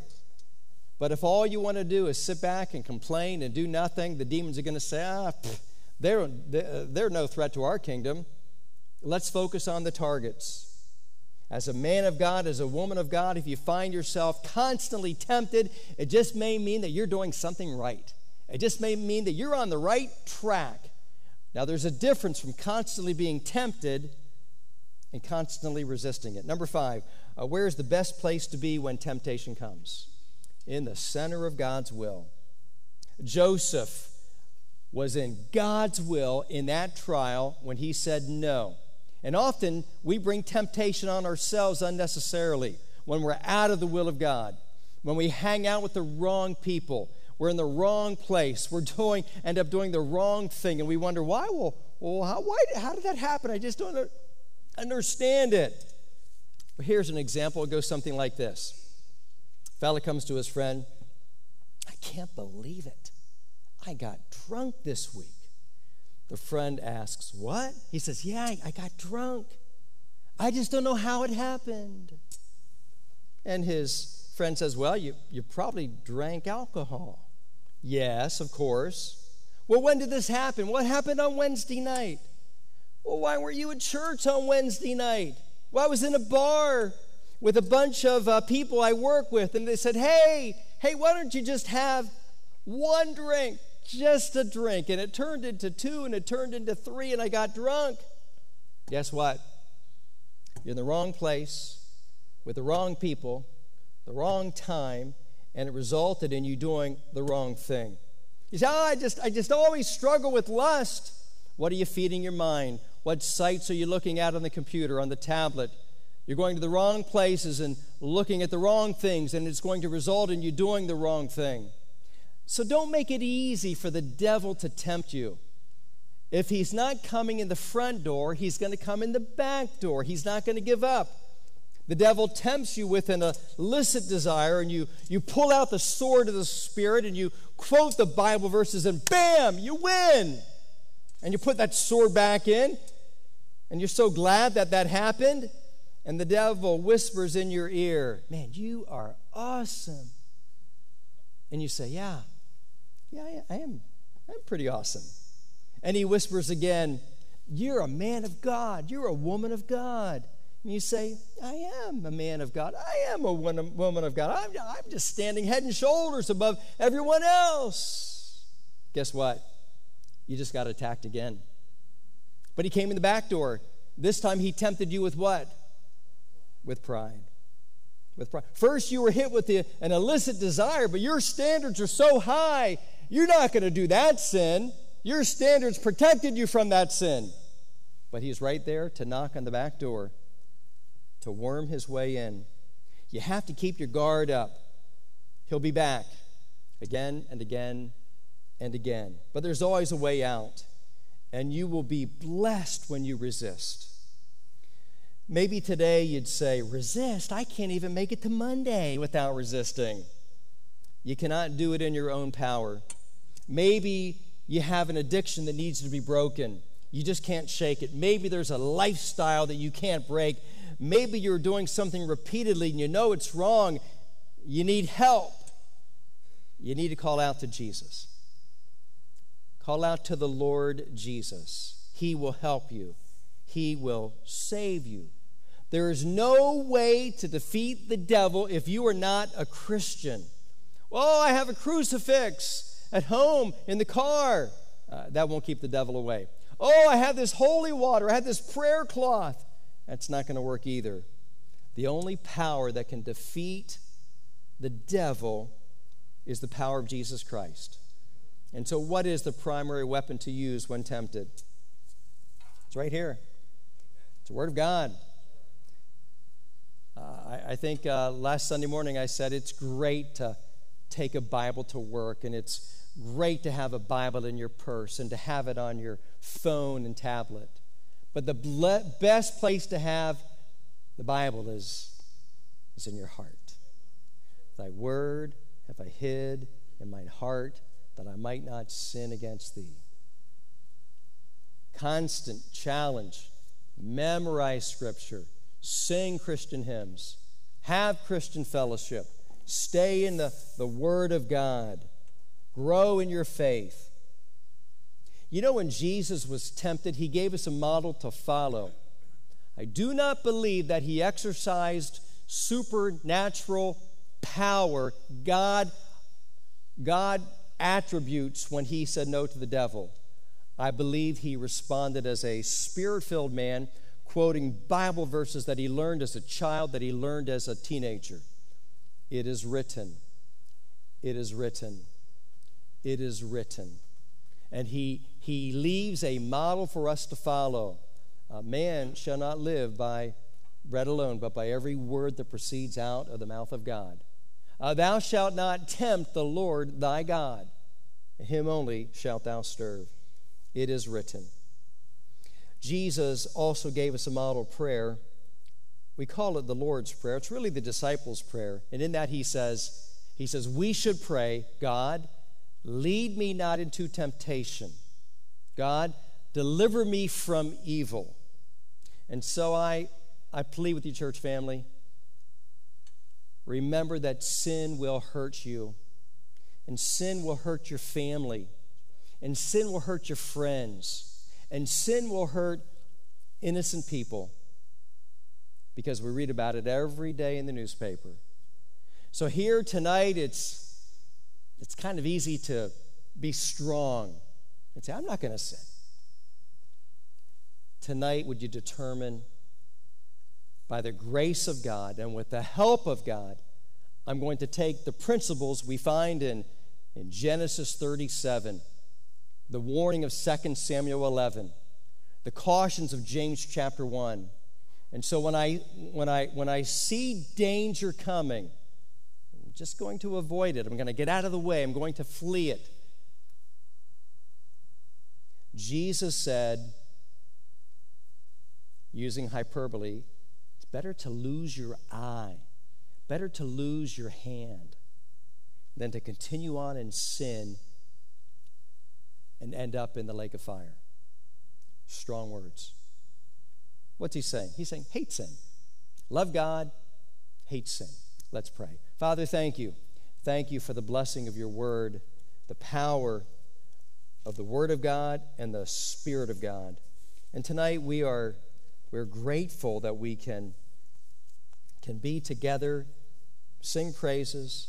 I thank you for a church family that loves the word of God, that loves the preaching of the word of God.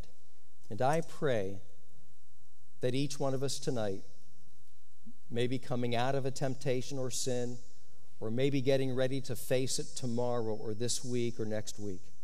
Lord, prepare our hearts with your truth and your Spirit to be so sensitive to walk with you and to be able to determine that we want to please you, that you will be real to us in that moment of greatest temptation. Lord, tonight I pray that we would just surrender our hearts, that you would take our lives and help us to be used by you for your glory, to be a part of the work you are doing in lives. And I thank you. I thank you for those who have been rescued from sin, whether as a child, a teenager, as an adult, as a senior saint now. Lord, help us never to get over that we are saved from sin, from the penalty of sin. We're being saved from the power of sin, and one day we will be saved from the presence of sin. We look forward to that day when there will be no more temptation, no more pain that comes with it.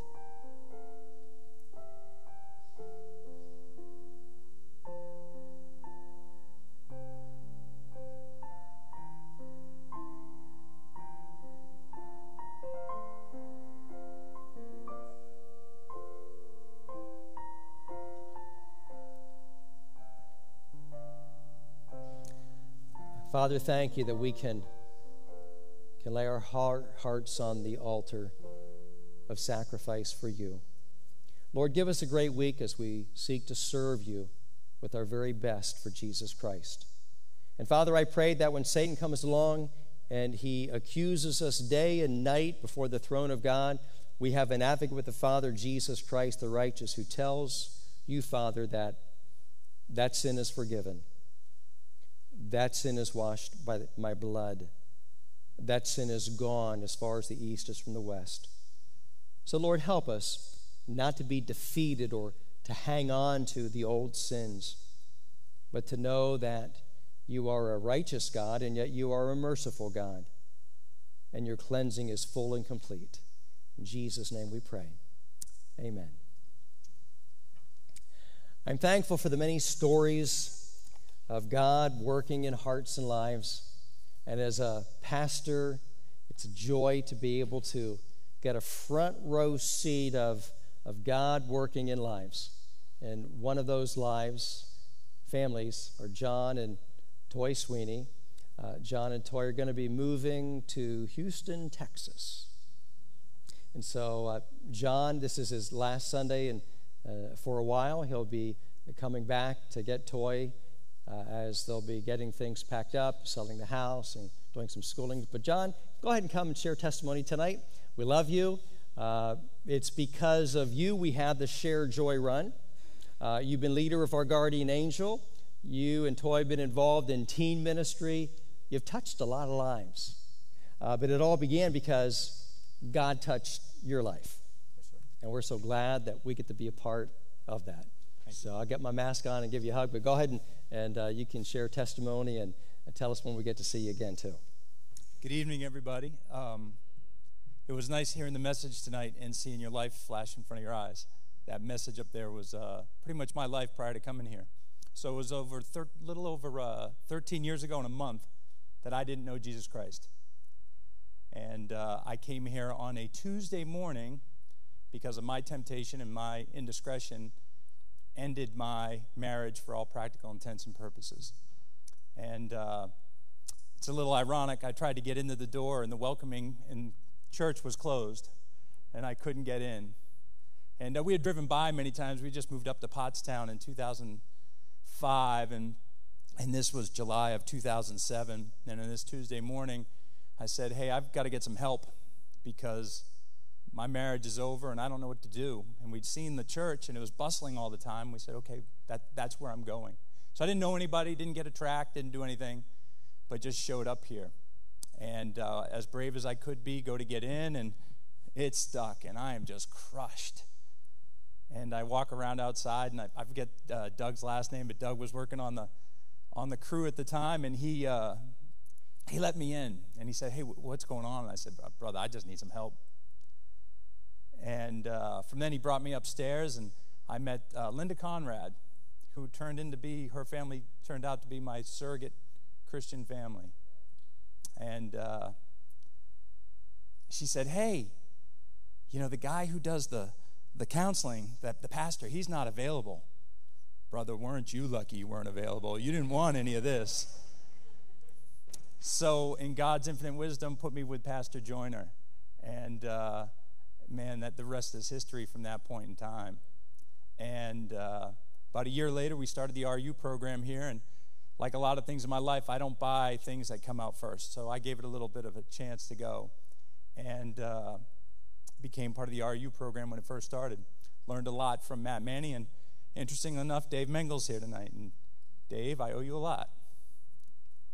But what was interesting about it, a few years into it, I got called an RU baby by Mrs. Colton.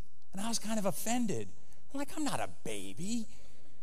But to know Mrs. Colton is to know Jesus. She's a great example for us.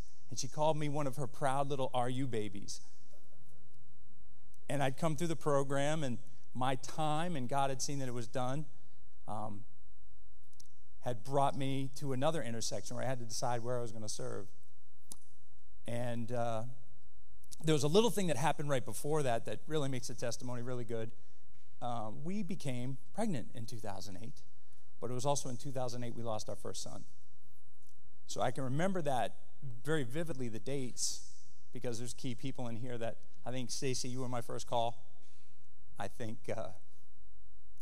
Dave, you were out at NANC training, and you came and visited us as soon as you got back.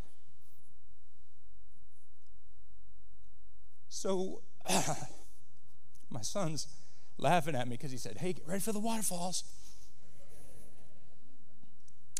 But when I look out, I don't, I see footsteps. I see footsteps of the many people who held my hand, my wife's hand, as we grew.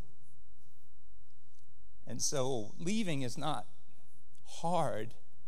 It's just looking back at the memories with love and affection for everybody. The day of my son's service, I think we had a couple hundred people here, and Pastor called and said, hey, great news. I'm like, great news?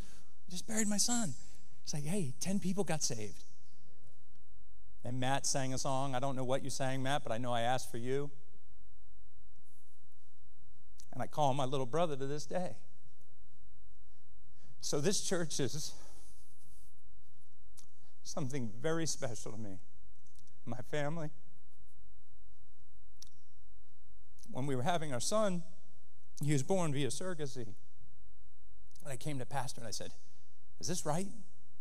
Are we doing the right thing? And it was interesting enough to me, didn't know him well. 2 years we've been at the church, maybe a year and a half, and he said, I got to pray about it. And I was like, well, heck, if you don't know, what am I supposed to do?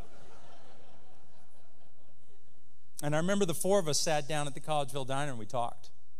And he said he'd gotten some counsel. And he said, hey, we're behind you. And if anybody's got anything to say, you tell them to come see us.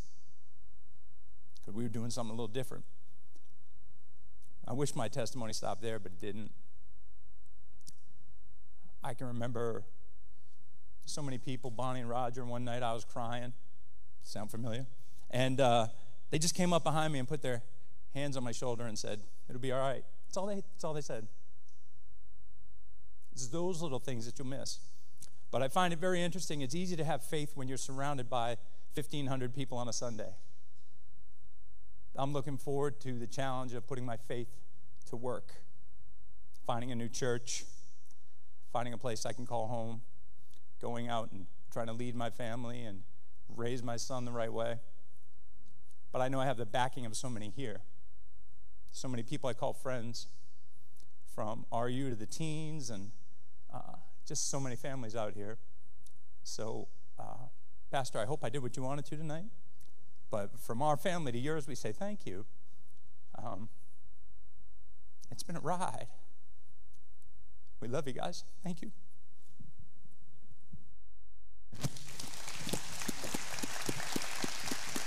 Thank you.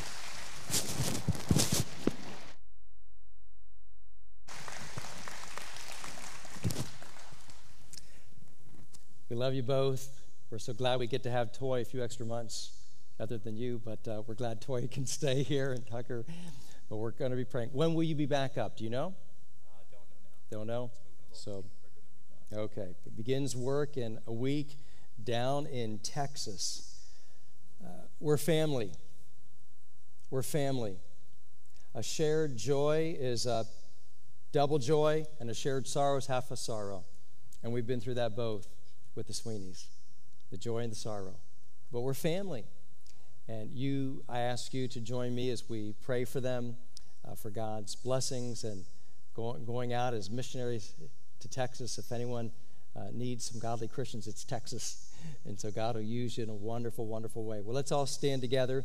I want to be able to show you what some may have missed this morning. We do have a program. Go ahead, let's all stand together. But I think we have that building slide.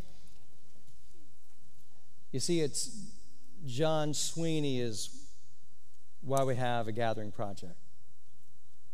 It's John Sweeney that we want to reach one more soul for Jesus Christ, and one more wife, and one more single, and one more teen, and one more child, because it's eternity. It's eternity. And if you would spend whatever your passion is, fishing or sports or politics, whatever it is, your work, you take some of that passion that you have for something else. It may not be bad, it might be good. But if you put it into that which counts for eternity, there'd be more John and Toy Sweeney stories. Glory to God. All right, I'm going to have a deacon come at this time. Brother Tom Levis, you'll come and lead us in a closing prayer tonight. It's Brother Levis's wife, Cindy. If you want to be involved in the Extra Mile Project, she's the one to contact, and she'll get you all set up. Have a great week serving the Lord. Let's go ahead and be in prayer for our academy as we begin school tomorrow. Thank you, Brother Levis. It's Tom's birthday today. Let's say happy birthday. Happy birthday. You want to sing? Okay, here we go. Here we go.